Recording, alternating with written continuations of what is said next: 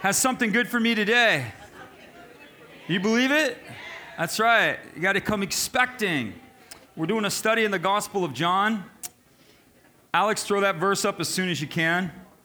So you're going to see, I want to welcome everybody watching by live stream. Welcome everybody here. I want to encourage you to share the stream. So I sent the wrong notes to myself this morning. Right?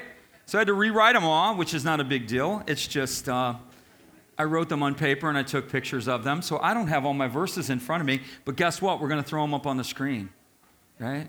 You ever did that? It's like book report. The dog ate it. Where are your notes, Pastor? I don't know. The dog ate it or the cat ate it. So John 3, 1 through 10, when you're ready, Alex, if you got it. If not, I'll read it from my other Jan here. You got it? Oh, he's got it. There we go. We're doing a Gospel of John. We're in the 3rd chapter. It says, so there was a man of the Pharisees. You guys can read it with me. Come on. You read your Bible today. You can read 10 verses of Scripture today.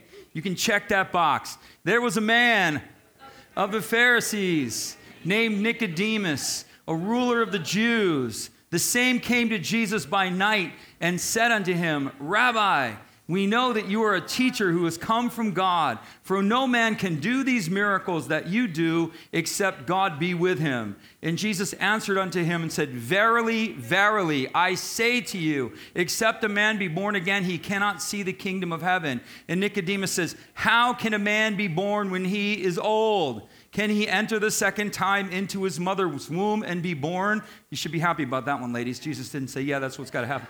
Anyway, Jesus answered and said, truth, truth, or verily, verily, I say to you, except a man be born of water and of spirit, he cannot enter the kingdom of God. For that which is born of flesh is flesh, and that which is born of the Spirit is spirit. Do not marvel that I say to you, you must be born again. The wind blows where it wants, and you hear the sound of it, but you don't know where it comes from or where it goes. So is everyone that is born of the Spirit. And Nicodemus answered and said to him, how can these things be? And Jesus said, are you a master teacher of Israel, and you don't know these things? So that's the deal. So here we have this guy, this man that comes to Jesus by night, and his name's Nicodemus. So this is Nick at Night. This is the first episode of Nick at Night. True. So what's happening here, Jesus is at the Passover. He's been performing miracles at the Passover. While he's at the Passover, which is this massive feast and festival, spring festival in Israel. And so while he's there, one of these religious teachers, whose name is Nicodemus, comes to him. And the Bible says that Nicodemus was a Pharisee. So if you want to understand what's happening, Jerusalem was a political, religious, and economic center of the nation. And the people that were there, the Jews were divided primarily into 4 different sects or groups. And you thought high school was a clique, right? So, there was all these different cliques. And the first, I'll give them to you, I'll give you the least, and then we'll go to where Nicodemus was. One of the groups was the Essenes. So the Essenes aren't really mentioned in the Scripture. They're referenced, and I'll tell you where it's a reference to them, but they're not really mentioned in the Scriptures. The Essenes were basically your end-time preppers. Okay? These were people who had a very apocalyptic vision. Right? They had the attitude of keep your friends close and your bomb shelter closer. This is kind of like where these people were coming from. You ever know that? Anybody got any friends that are preppers? Anybody a prepper in the room? They're kind of like, I think so. I do have that 10-pound bag of rice in the closet. I was just saving just in case, right? But these guys were apocalyptic, and they basically checked out on society. And they were waiting for the coming of the kingdom. And so their vision of the kingdom was always apocalyptic. If you're familiar and you've ever heard of the Dead Sea Scrolls, the Dead Sea Scrolls were found out in the middle of a desert.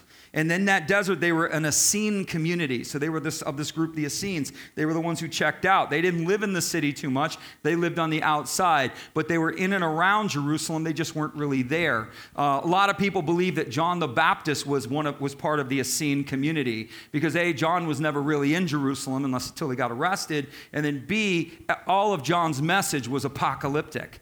If you ever read John the Baptist, the axe is laid at the foot of the tree. The Lord comes with his winnowing fan in his hand to separate the wheat from the chaff and to purge his threshing floor. Everything John said had a very apocalyptic tone to it. So one of the sects or groups within Israel were the Essenes. The Bible doesn't mention them because they're irrelevant. You understand that?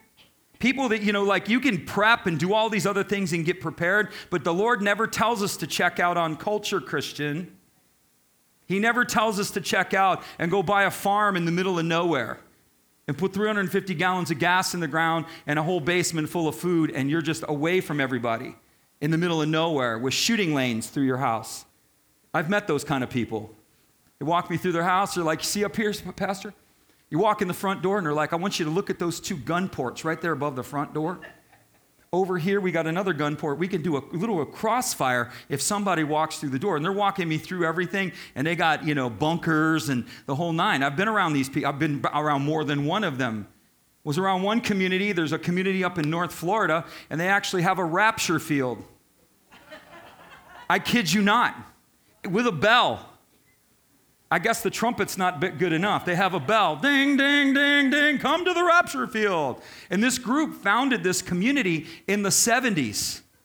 So this group, where are we at? We're in the 2020. So for 50 years, there's groups of people. Some of them were raised as children. I've been to this community. They've been waiting 50 years, apocalyptic style, living in trailers, living in this little enclave of a community, waiting for Jesus to come back, with their hands out like this, trying to keep the big bad world away. We are to take the culture of the kingdom into the culture. This is what God's called us to do. You can prep, you can put your 10-pound bag of rice aside, all that other stuff, right? And if you're Cuban, you're going to put all the rest of the stuff there too, right? You're going to have your beans and your rice. You're like, well, we can't have rice without beans. I'm not going to say anything. Anyway. Yeah, you're going to already give me the recipes. I'm starting to hear the recipes are coming at me.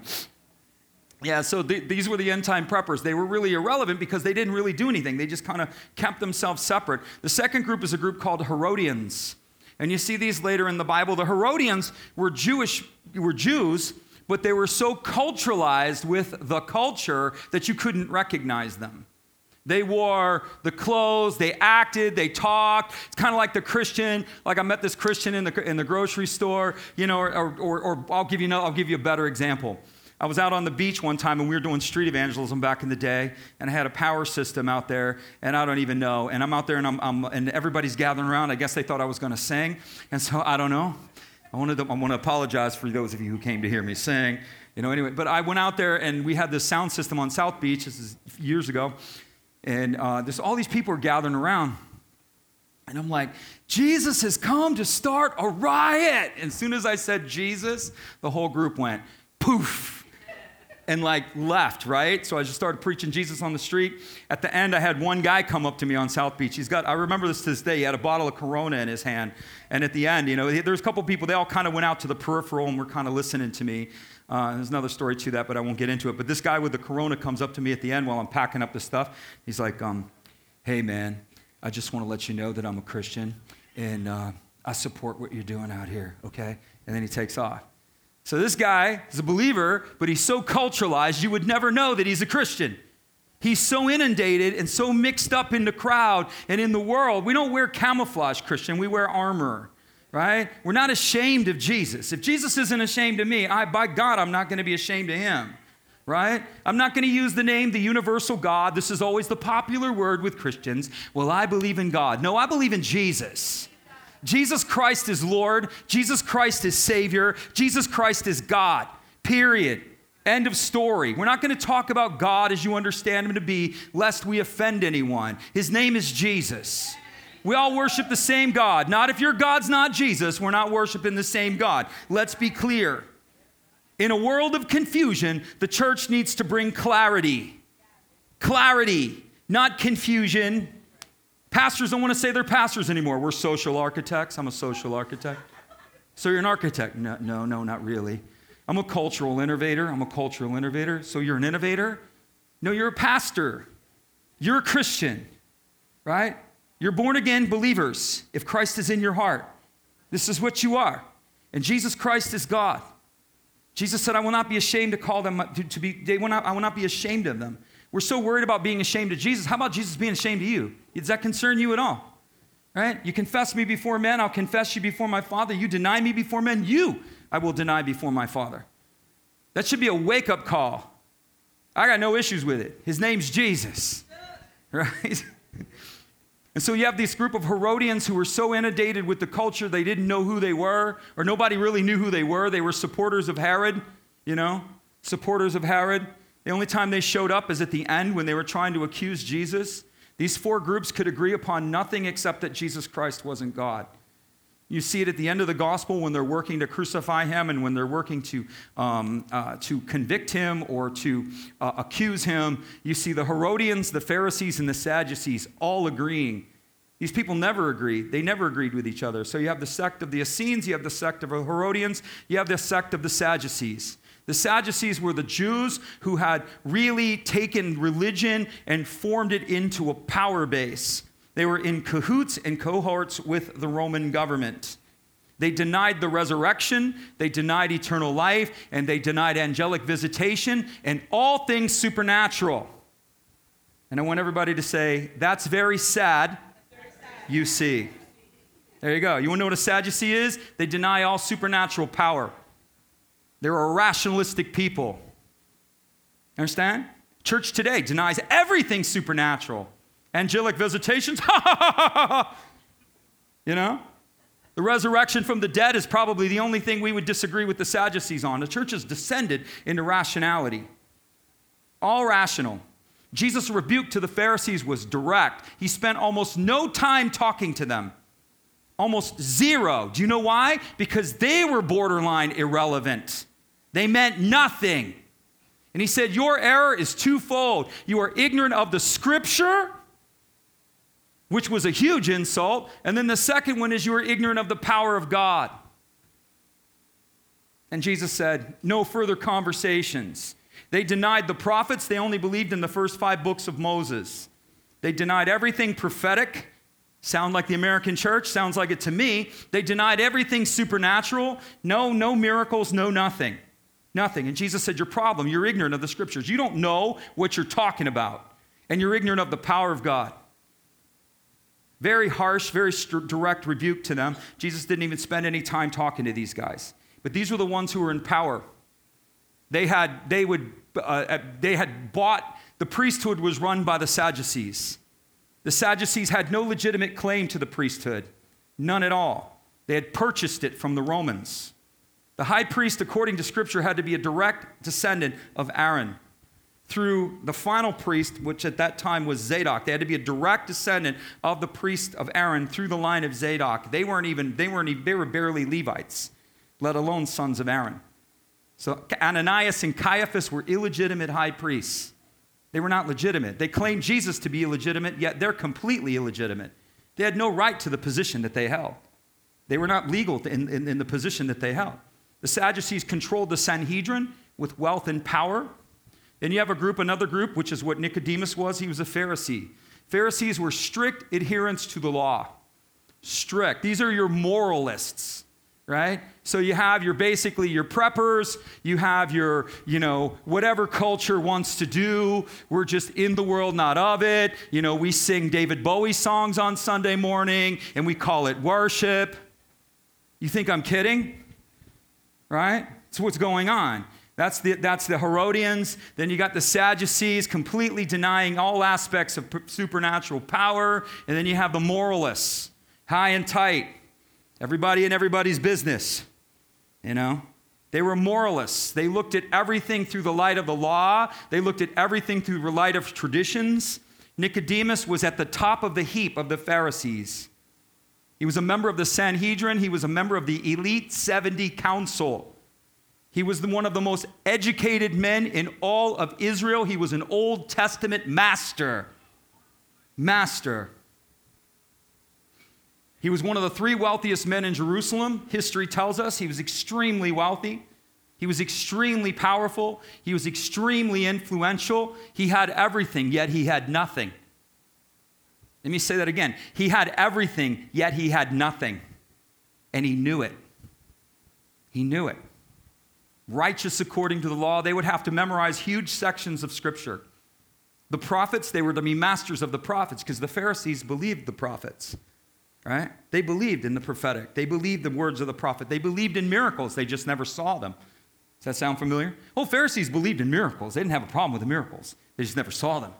This is actually what attracted Nicodemus to Jesus because he saw the miracles. He says, no one can do what you do unless God's with him. This is like crazy stuff. I've never seen anything like this in my lifetime. I've heard about it, but I've never seen it. And Nicodemus was a Pharisee. They were strict isolationists, right? So here's a little story for you.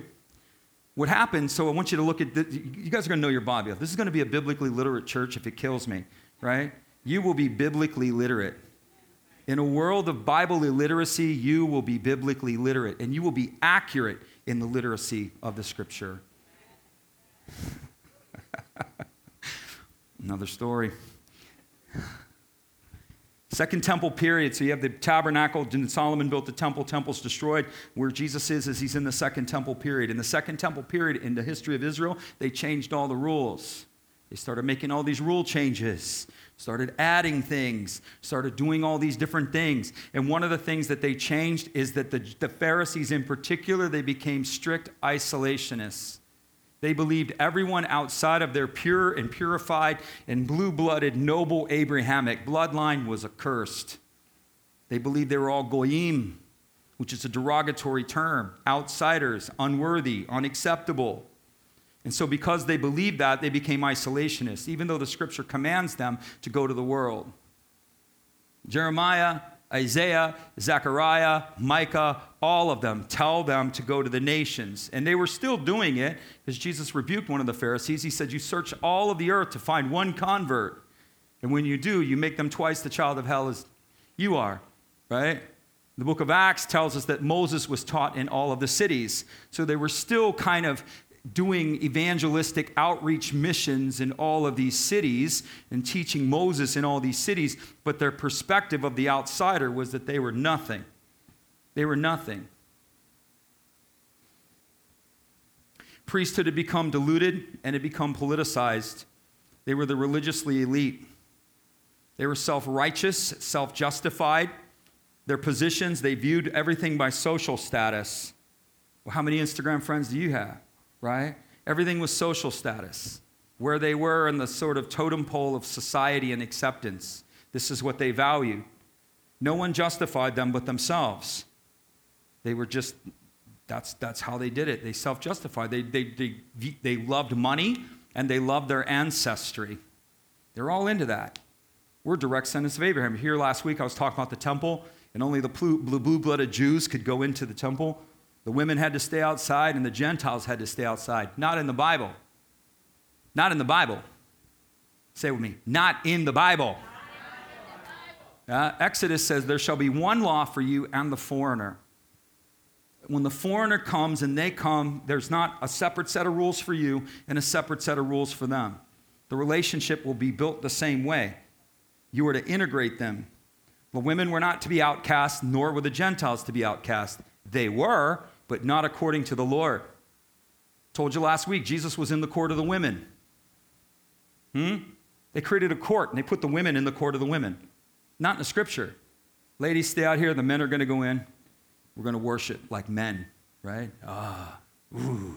Manly, macho, right? Everybody was second class. And oh, by the way, if you're not a blue blood, Abrahamic, direct descendant, if you're some proselyte or convert from another nation, you can't come in either, and you don't even get to go into the court of the women. You got to go to the court of the Gentiles. You got to go even further outside. Not there. Jesus was in the court of the women. How do we know? Because the treasury was in the court of the women. And the Bible says he was in the courts, and he was looking at the treasury. Yeah? So Jesus is drinking a latte, hanging out in the court of the women, looking at what people gave. Two lessons there. Number one, people don't think that they don't think that Jesus cares what they give. Who told you that? He watched them. He watched what they gave because he was measuring their hearts based upon their offering. Where your treasure is. All right. I love Jesus. I love Jesus. What'd you give last year? I gave $25. Woo! Man, you love him a lot, don't you? right? Try that on your wife and see how that works. Not going to work, right? Try that on your boss. Try that in your revenue. It doesn't work like that. So he watched the treasury. He watched what they gave. That's the thing. And then the second thing is Jesus was not adapting himself to their rules. He's in the court of the women. So I want you to imagine, if you're a dude, right? I want you to imagine this. Your whole life you've been raised with this mindset that women are inferior and Gentiles are inferior. And now you're walking with Jesus.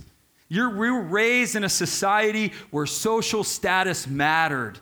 And so the disciples would walk around with their chests out. Yeah, we're with Jesus, man. We're with the rabbi of the day. You know, we're with the rock star. We're with him. And then Jesus would take them to all these crazy places. And he takes them to the court of the women. And in their mind, they would never be in the court of the women. And so you'd have the Jewish boys would be in there. Jesus is drinking a mocha spice latte. He's hanging out, watching everybody come in and go. In the court of the women. Say it with me. In the court of the women. Say it again. In the court of the women. This is important. If a misogynistic, destructive church that takes these viewpoints towards women, Jesus has no such viewpoint. I got one woman on that. That's all I can get out of that. He's there. And you got the disciples are looking around going, man, I hope Uncle Jim doesn't see me here in the court of the women. Oh, man. They didn't want to be seen there, but Jesus didn't have a problem being seen there. He's lounging, the Bible says. The language is he was relaxed. Nobody dared talk to him. Do you know why? Because it was their rules, not his. This was not in the scripture. Every time he violated something that was biblical, they were right there. How dare you not wash hands? How dare you eat on the Sabbath? How dare you heal on the Sabbath? How dare you?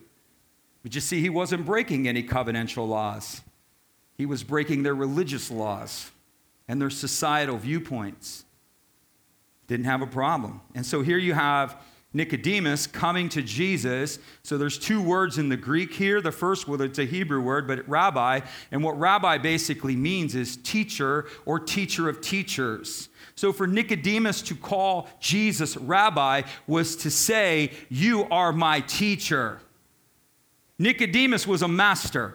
He didn't have any teachers. He was at the top of the heap. He couldn't go to anyone else. Everybody came to him. But yet he saw someone in Jesus that was smarter than he was. And he went to him and called him rabbi, which is to say, oh, teacher, my teacher. And Jesus is going to teach him. She's like, you can call me teacher? Get ready, because I'm going to bring it, right? And he says, we know you're a teacher named of God. He uses the second word, diadaskalos, right? So the first one is rabbi. The second one is diadaskalos, which means bring forth. We know what you bring forth is of God, because no one can do it. So there's the rabbi, who was the teacher and the instructor, and then there was the diadaskalos, which means to bring forth. This is the manner in which God chose his people to be instructed. It's called didactic teaching. What I'm doing here today is didactic teaching. I'm taking something and bringing it forth. I'm pushing it into your life. I'm making it life applicable, or making you connect to what it is. That's didactic. That's the way God intended his people to be instructed. And so Nicodemus is looking at him and not only saying, teacher, my teacher, he's saying nobody has ever brought forth what you're bringing. You know what he's bringing? He was bringing the kingdom. That was what he was bringing. Yeah, and they had never seen it. They had their own visions, their own perspectives, their own ways of way it was. And Jesus says to him, unless you're born again, you cannot see the kingdom of God. Unless you're born again. What is he doing? So here comes Nicodemus with all the honor. He calls Jesus teacher. He's like, oh, you're going to honor me as a teacher. Therefore, if you see me as a teacher, let me instruct you. Do you understand? Honor creates access. Huh? Honor, when he honored him as a teacher, he opened himself and gave access to the Lord for him to teach him. And he said, teacher, my teacher. And Jesus said, truth, truth I will give you. You must be born again. Truth, truth. One of the things he's telling Nicodemus is your whole system of thinking is completely off. The sum total of your faith system amounts to zero. Everything that you have done has created nothing.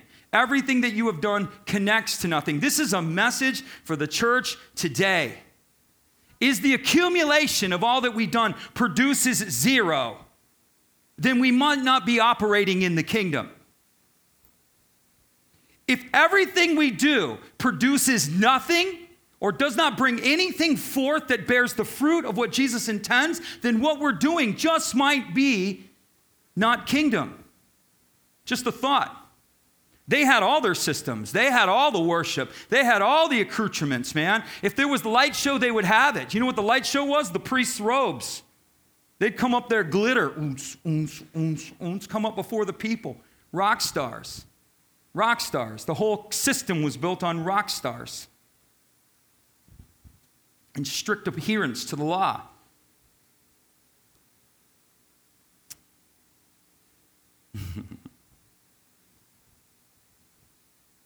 Jesus says, truth, truth.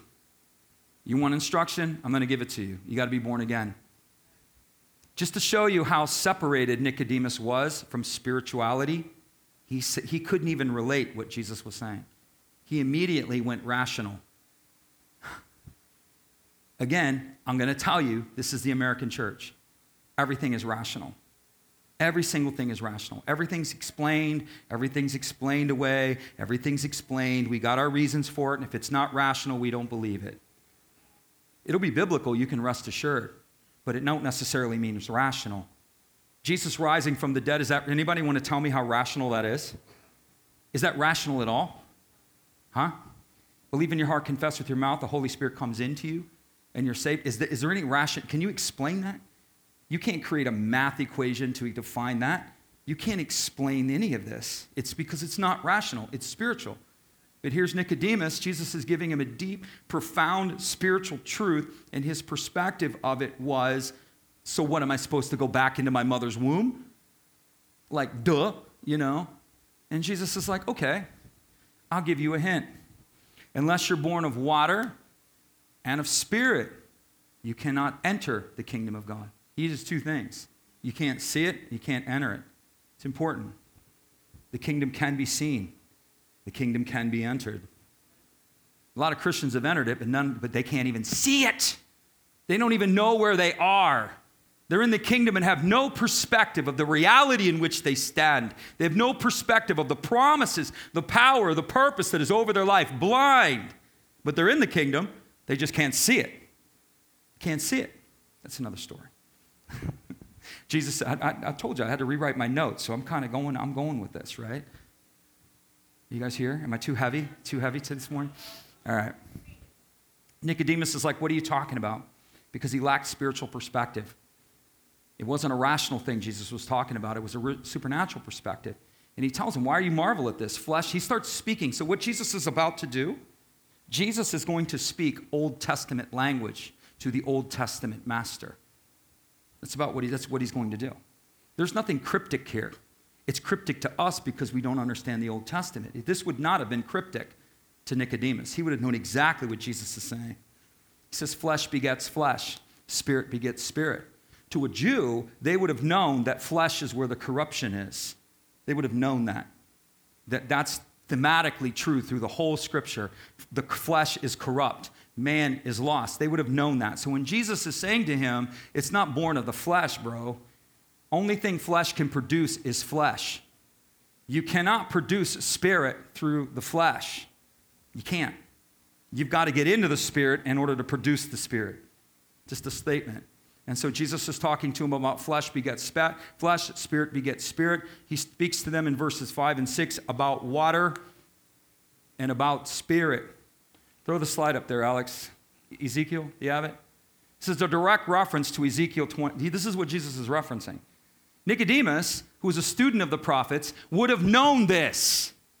He would have known this. I will sprinkle clean water upon you, and then you shall be clean. And I will clean you from all your filthiness and all of your idols. I will cleanse you. And I will put a new heart in you and a new spirit, and I put upon you. And I will take away the stony heart and a heart of flesh, and I will give you a heart, and I will give you a heart. And I will give you a living heart, is what it's saying. And I will put my spirit in you and cause you to walk in my statutes, and you will keep my judgments and do them. He's referencing Ezekiel. This wouldn't have been something that Nicodemus would have been fuzzy about. In Jeremiah, in Isaiah, all of the Old Testament prophets, specifically the majors, all of them, every one of them referenced the new birth. So when people say Nicodemus didn't know what he was talking about, Nicodemus knew exactly what he was talking about. But Nicodemus couldn't conceptualize it. He couldn't understand how this was possible. But he knew what Jesus was talking about. So Jesus gives him a hint, talks about water and spirit. New birth was a mega theme. Exodus, the birth of the nation coming out of Egypt. It was called the birth of the nation. They saw that as the nation being born again. Right? So this concept of being born again was not fuzzy to these people. They understood it, particularly their leaders. Jeremiah, I will birth a new people. Isaiah, I will birth a new people. Ezekiel not only does it in Ezekiel 36, Ezekiel 11, he says the same thing. I will put a new heart in you. I will circumcise you. I will take you away from that which is old. I will bring you into that which is new. All of that's New Testament language, but it's in the Old Testament. And so Jesus wasn't trying to trip the guy up. Jesus wasn't trying to be really mystical and really zen and let me tell you something really cool, Nicodemus. He was speaking his language. He was speaking what he would have understood, and Nicodemus couldn't get it. The Pharisees were the masters of the prophets. Masters. They had to recite the entire book of Daniel. The whole book of Daniel, they had to recite it. Is that nuts? And you know what the theme of the book of Daniel is? Son of Man. And you know what number one title Jesus used when he was talking to him? Son of Man. Why did he do that? Because he knew who these people were. He'd go, Son of Man, Son of Man, Son of Man, Son of Man. Right? He threw out their language, and he forced them to come to terms that he says, you search the scriptures for you think that's where life comes from, but the scriptures are that which testify of me. Supernatural transaction. So here's what happens. Jesus is speaking his language. Nicodemus is not fuzzy. I'm here to tell you, this guy wasn't fuzzy. His thing is, how then is this possible? This was his question. He understood it, but he's like, I don't understand how this is possible. Because they were completely void of the Spirit. Completely void of the Holy Spirit. Completely. And so Nicodemus says, how is it possible? You know what Jesus says? Are you serious? Are you serious? How did you get to the position you are holding without knowing this? I just watched a panel of pastors. I'm going to say this right into the camera. I just watched a panel of pastors, and I could name them. They're all young guys. They're all, like, dressing like they're 14, and they're all like 40, right? But all these young guys sitting on this panel, and they were asking them direct questions. What is sin? They couldn't answer it. What is redemption? They couldn't answer it. And I'm sitting here watching these guys, and I'm like, are you serious? And there was a theologian that was sitting up there, an older guy who happens to actually know his Bible. I think they brought him home just as an ornament in case we don't know what we're talking about, make us look smart.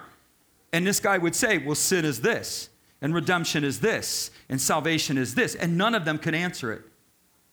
What would Jesus say to pastors that are holding the pulpit and don't understand regeneration? What would Jesus say to pastors who don't understand human depravity, which is the two doctrines Jesus is talking about here? We have motivational speakers that hold the pulpits of America, and you wonder why your country rots? You wonder? We're the salt of the earth. And when we stop throwing salt on the meat, it goes south. We're motivational speakers. This is what the church has become. Your best life now. Yay. Narcissism. We preach narcissism. Jesus is so infatuated with you. He's so in love with you. He's so on your agenda, you don't even know. That's not in the text. It sounds good. It feeds the flesh. It feeds our illustrious, glorious self. Narcissism is infatuated with me, glorious me. Jesus is not infatuated with you. He's infatuated with himself and his glory. It has nothing to do with you. It has nothing to do with you. Seek first the what? That's right. That's right. Jesus isn't on your, let me tell everybody out there. Jesus is not on your agenda. He is on his agenda.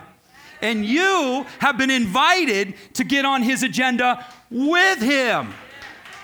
You understand this? Narcissist, man. Are you teaching you cannot be serious. Jesus would be looking at him like, you're teaching my people and you don't understand basic things? Bible says all should not seek to be teachers, for such will face a stricter judgment. There's an accountability, and I'm well aware that I'm accountable for everything that comes out of my mouth. I'm not only accountable for what comes out of my mouth, you know what I'm accountable for? The type of people that are produced through the teaching that I give. Did I make them slaves? Did I make them free? Did I make them fans or did I make them disciples? We create a generation of fans. This is the American church. Soon as tragedy confronts this culture, the church scatters to the hills. We are not supposed to do that. We're the ones who are supposed to step up, not run and hide. And yet we run and hide. Again, not the Bible. Not the Bible. And we teach weak. And we create fans when we're called to create disciples. How do you know if you're a fan? Does you faint in the day of adversity? When hardship comes at you, does your faith go stronger? Do you lean in or do you run? Huh? Do you draw from or do you push away? If you push away, you're a fan. You're not a disciple. Needs to be said, Christian. Needs to be said. Clarity has to come. In the midst of confusion, we have to have clarity. That's one of my favorite verses in the scriptures, John 3:10, when Jesus is like, are you teaching my people? And I knew when I taught, I better know what I'm talking about. And if there's a subject I don't know what I'm talking about, I need to be like Job, put my hand over my mouth and say nothing. But I'm called to lead you into the Word of God. Jesus was called Rabbi first, teacher. He taught them. He sat down on the mountain and he taught them. Everywhere he went, he taught them. He didn't rah-rah them. He taught them. Taught them. Another story, another day. So we have Nicodemus, we have the conversation, and we have the topics. There's two topics that Jesus was talking to him about. He's talking about being born again. Well, what's that? And then he's talking to him about the kingdom. Well, what's that? Being born again. Here's what you have to understand. All of us are born of Adam. Right? This is scripture. I'm giving you what the Bible teaches. We were all born and created through God created He created a man. This should erase all gender confusion right now. He created a man and he created a woman. Everybody say with me. Jesus. Come on, this is okay. If you're under the age of 20, you might choke on what I'm about to say, but it's okay. It's going to do you good. Jesus created them male and female. No questions. Yes. You don't have the right to define gender. Man does not have the right to define right and wrong. It's not your privy. And you see what happens when man starts defining right and wrong. Watch your society unravel at the threads. When man moves the ancient boundary stones and says, well, God says this, but we say that. Or there is no God, we're going to make it up as we go along. Good luck. The world quickly descends into chaos. You watch it in your eyes. I mean, most of us, like the young people, they don't know any better. But some of us who've lived a few decades on this planet, you're seeing things in this decade that you've never seen before in your life, and you're wondering why. Because the church has been weak and apathetic and will not speak truth. We don't want to offend anyone. We don't want to offend anyone. You know what Jesus is called? A scandalon. Anybody know what scandalon means? Rock of offense. If you think Jesus isn't going to offend you, you don't know Jesus. Do you know what a scandalon actually is used for? It's called a smiting stone, a striking stone. So when the Bible uses that Jesus is a rock of offense, it uses the Greek word scandalon. What does he strike? Your pride, your arrogance, your perspective, your selfishness, your ego, what you think you know. So what he just told Nicodemus, you know nothing. Everything that you've accumulated and all this knowledge that you think is right, you don't know a thing. The system that you've created, your system of thinking, your system of worship, your system of society has produced zero. That's what he's telling him, one of the things. And then he tells him he must be born again. Why do we need to be born again? Because we're all born of Adam. Adam sinned. Can we agree? Yes. Yeah? What did he do? He didn't just, would Adam disobeyed God? No, he pushed God away. The sin of Adam wasn't eating a fruit. The sin of Adam was saying, I will be God. I will be like you. I deny you. Right? That's what Adam did. He wanted to be God. And that's what we do with our moral viewpoints and the way that we do. We're God. We are God. Oh. It's crazy. It's madness if you want to know it. And so then so we're all born of Adam. Adam's sin, when he renounced God, he brought within himself. Sin came into Adam. I want you to understand this concept. So sin came into Adam, and the Bible uses the word iniquity. So you and I are not necessarily born in sin, although that's a safe thing to say. What we are is we're born in iniquity, which means it's a transference of sin through the bloodline. So all of us in Adam are under the iniquity of Adam, right? So throw it up there, Romans 5. I'll show it to you. By one man sin entered the world. One man, Adam. And death by sin. So death passed upon all, for all have sinned. Right? So you're born with sin. All those cute little babies back there, they're sinners. They need Jesus. Right? When they get 2 years old, see that little baby right there? You're like, how could this baby is perfect. This baby is born. This baby is like Jesus, a gift from Jesus. And they get like 3 or 4 years old and you're praying, oh Lord, in Jesus' name, save this child. We're born in sin. We're born in iniquity. This has to be clarified too, because people think, well, God's sending people to hell. The Lord is not sending anyone to hell. If people go, you're already condemned. That's right. Jesus is called Savior, is he not? What's he saving us from? Our own condemnation. The thing that we're born under. Man chose death instead of life. But the Lord in his mercy, ready, did not want to leave us in that condition. So he created an option for us to come out of that condition. And those that will come out of that condition pass from, the Bible uses this language, death to life. And you are no longer condemned, the eternal condemnation. It's not that you're perfect, but the eternal condemnation that hangs over you is now removed. And you come into life and you're born again and you're forever forgiven and you belong to the Lord and he adopts you as his child. This is the truth. So we're born in Adam. We come out of Adam. We're born according to the blood of Adam. When we're born again, we're born by the blood of what? Jesus. The answer is always Jesus around here, so in case you ever wonder, doesn't matter. If I say 1 + 1 = 2 and you say Jesus, we're going to give you a gold star. You win. That's always the answer. And so we're born by the blood of Jesus. We have to be born again. We are born out of Adam and into Christ. The Bible says that Jesus is the last Adam. First Adam failed. Jesus came as the last Adam to do for us what we couldn't do for ourselves. And to give us an opportunity to come into him and become born again. Because we're born of Adam, therefore we must be born again. And we pass from death to life. 1 Corinthians 15. For sin came by man. For since by man, he's got King James. I want a new King James. I'm getting thrown by the words. Sorry, it's no problem. For since by man came death, by man came also the resurrection from the dead. For as in Adam all die, even so in Christ all live. He came where Adam failed. Because of the lineage of Adam, Jesus comes to start a new lineage. Right? We're all sons and daughters of Adam by physical birth. We come to Christ, we become sons and daughters of Jesus. Right? Much better deal. I highly recommend it.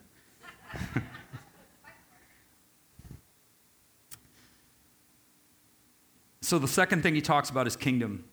And then we're talking about just how do you become, in case you're not born again, hang on. You're going to have a chance. Don't turn it off. Don't stream. Don't run for the door. It's all good. It's the best decision you'll ever make in your life, believe me. And then he tells them about the kingdom. He says you cannot see it without being born again. You don't have any spiritual perception or awareness of what the kingdom actually is. The only thing sinners know is that they're lost and under sin. That's the only thing they know. That's why the gospel has the power within it of salvation. The message itself carries it. So regeneration is an act of God. We speak to the person. You're hopeless and helpless without Christ. You are a sinner. Another word we don't like to use in church. You're a sinner. You're lost, but you all are saints. You all are sons and daughters. In Christ, you're no longer a sinner. You're a son and daughter. That thing's gone. Right? Sinner Kevin's long gone. Doesn't mean Kevin doesn't sin. He still does. But I'm a son who sins. I'm not a sinner who sins. You see the difference? Yeah, it's a big difference. And so he talks to him about the kingdom, and he says, you're not even going to be able to perceive and understand what the kingdom is unless you're born again. And then he says, you're not even going to be able to enter the kingdom unless you're born again. How are you born again? This is the question. Well, what exactly is the kingdom? Say it with me. The kingdom, this is important, is the king's dominion. It means the king's dominance. So when you become to Jesus, you give your spirit to him. My life into yours. And your spirit, your eternal spirit, comes under the dominion of Jesus. So the Lord now, even though he has the final word on everyone, the Lord now claims you. Your spirit is now owned by Jesus. So let's just play a game here. Do pigs like mud? Anybody? Yeah, they love mud, don't they? People always ask me, how do I know if I'm a Christian? I used to do all these crazy things. I asked Jesus in my heart, and I just don't know if I'm there or not. And I always ask them what changed, and everybody has a subtle change. But another easy one is that when you get in the mud, do you roll in it or do you cry out? Huh? Remember when you didn't know Jesus? You loved the mud, man.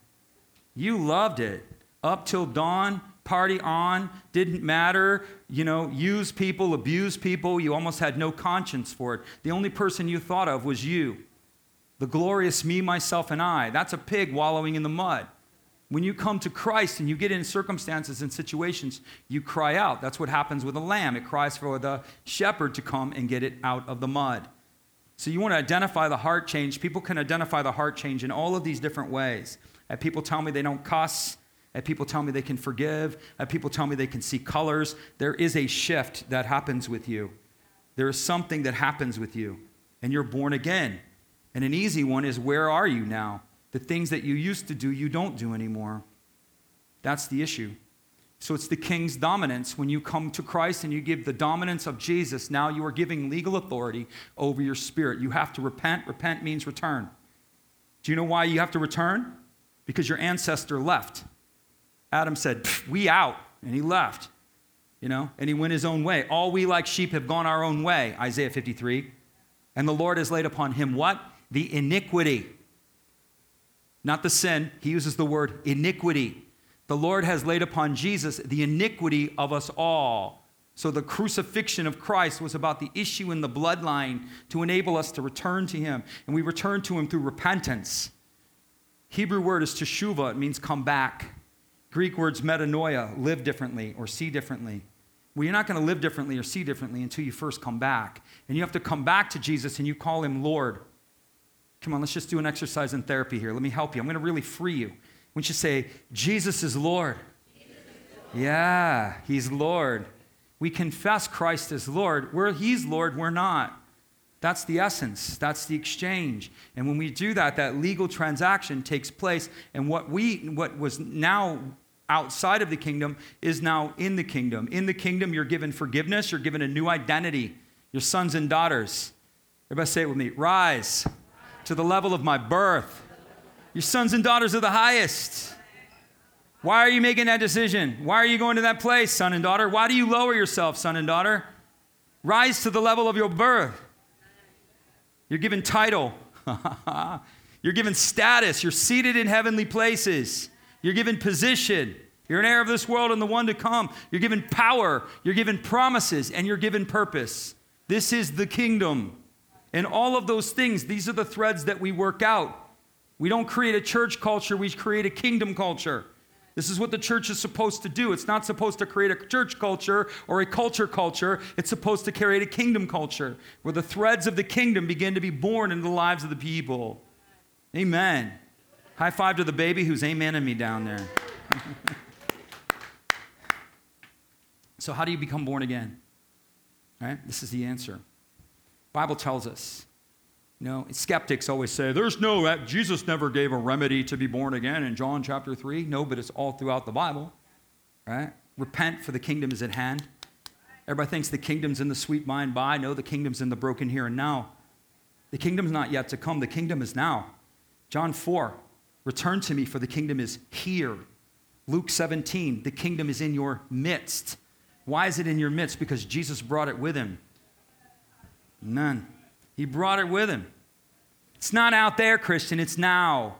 That's a lie of the devil to rob you of the promises and the power and the purposes of God. Stop believing the lie.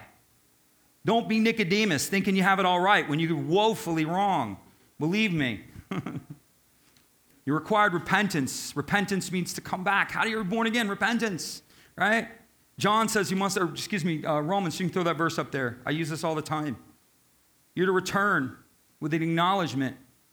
So we come back to Jesus and we confess with our mouths. Everybody say it, with the mouth. Right? With the mouth. We have to say something. Say with me, Jesus likes me a little bit vocal. He likes it. Right? He likes vocal. He likes interaction. He likes dialogue. He just does. So that's why I like to talk to him, because he likes dialogue. That's why I like to get you talking. Do you know why? Because he likes his people talking. Right? Not my thing. It's his thing. So let's say some things. Jesus likes it. If you confess with your mouth the Lord Jesus and believe in your heart that God has risen him from the dead, you will be saved. Believe in your heart, not in your head. Say with me, believe in my heart, not in my head. Say this, I don't have to understand it in order to receive it. He didn't tell you have to go and learn a theological breakdown, and then once you've got it theologically broken down, then you can come into the kingdom. He said all you got to do is open your heart. All you got to do is just believe without understanding that this is true. It's like sitting in a chair. You don't understand that. Does anybody here? Well, we might have a few people. We got some really smart people in the room. Someone is going to go, I do. Weight distribution. You don't understand weight distribution, right? And the way that the chair is structured in order to distribute weight. You don't understand that, but you trust that chair is going to put you down. You don't understand lift and thrust, right, for a jet, but you get on that plane, but you don't understand the law of aerial dynamics and all of these other things. You don't understand any of that, but you believe it, right? It is possible to put faith and trust in something without understanding it. And this is the issue. And so I'm going to say a prayer. We're going to say a prayer here as a group. And if you're watching by live stream, I cannot talk about being born again without giving you an opportunity to receive and to become born again. Say what's going to happen. You're going to open your heart and Jesus is going to come in. This is what makes Christians unique. We can't explain this, but we can all say, Jesus is in me. I don't know why. I don't know how. I just prayed. I opened my heart and the Lord came into me and my life is never the same. Our faith is alive.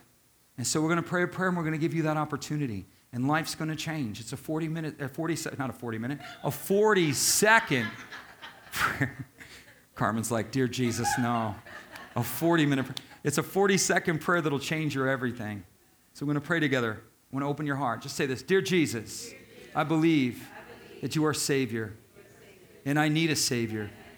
I may not understand any of this, but I choose to believe it.